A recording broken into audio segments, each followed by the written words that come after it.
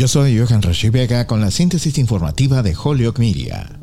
Los jueces conservadores que tienen la mayoría de la Corte Suprema parecen dispuestos a hundir el plan del presidente Joe Biden para eliminar o reducir los préstamos estudiantiles de millones de estadounidenses. En argumentos que duraron más de 3 horas el martes, el presidente del Tribunal Supremo, John Roberts, llevó a sus colegas conservadores a cuestionar la autoridad de la administración para cancelar en general los préstamos federales para estudiantes debido a la emergencia de COVID-19. Se supone que los pagos de préstamos que han estado suspendidos desde el comienzo de la pandemia de coronavirus hace 3 años se reanudarán a más tardar este verano. Hasta ahora, el plan ha sido bloqueado por jueces designados por los republicanos en los tribunales inferiores. No pareció ir mejor con los 6 jueces designados por presidentes republicanos. La única esperanza de Biden de que se le permitiera seguir adelante parecía ser la pequeña posibilidad, según los argumentos, de que el tribunal encontraría que los estados liderados por republicanos y las personas que desafiaban el plan carecían del derecho legal a demandar.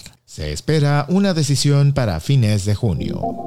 En otras informaciones, el presidente Joe Biden nominará a Julie Su, la actual diputada y exfuncionaria de California, como su próxima secretaria de Trabajo, reemplazando al titular saliente, el exalcalde de Boston, Marty Walsh. Biden, en un comunicado el martes, la llamó una campeona de los trabajadores. Walsh anunció su intención de dejar la administración a principios de este mes para dirigir la Asociación de Jugadores de la Liga Nacional de Hockey. Su se desempeñará como secretaria interina hasta que el Senado actúe sobre su nominación. Si se confirma, Su también ampliaría la mayoría de las mujeres que sirven en el gabinete del presidente. El Senado la confirmó en su puesto actual en 2021 con una votación de 50 a 47.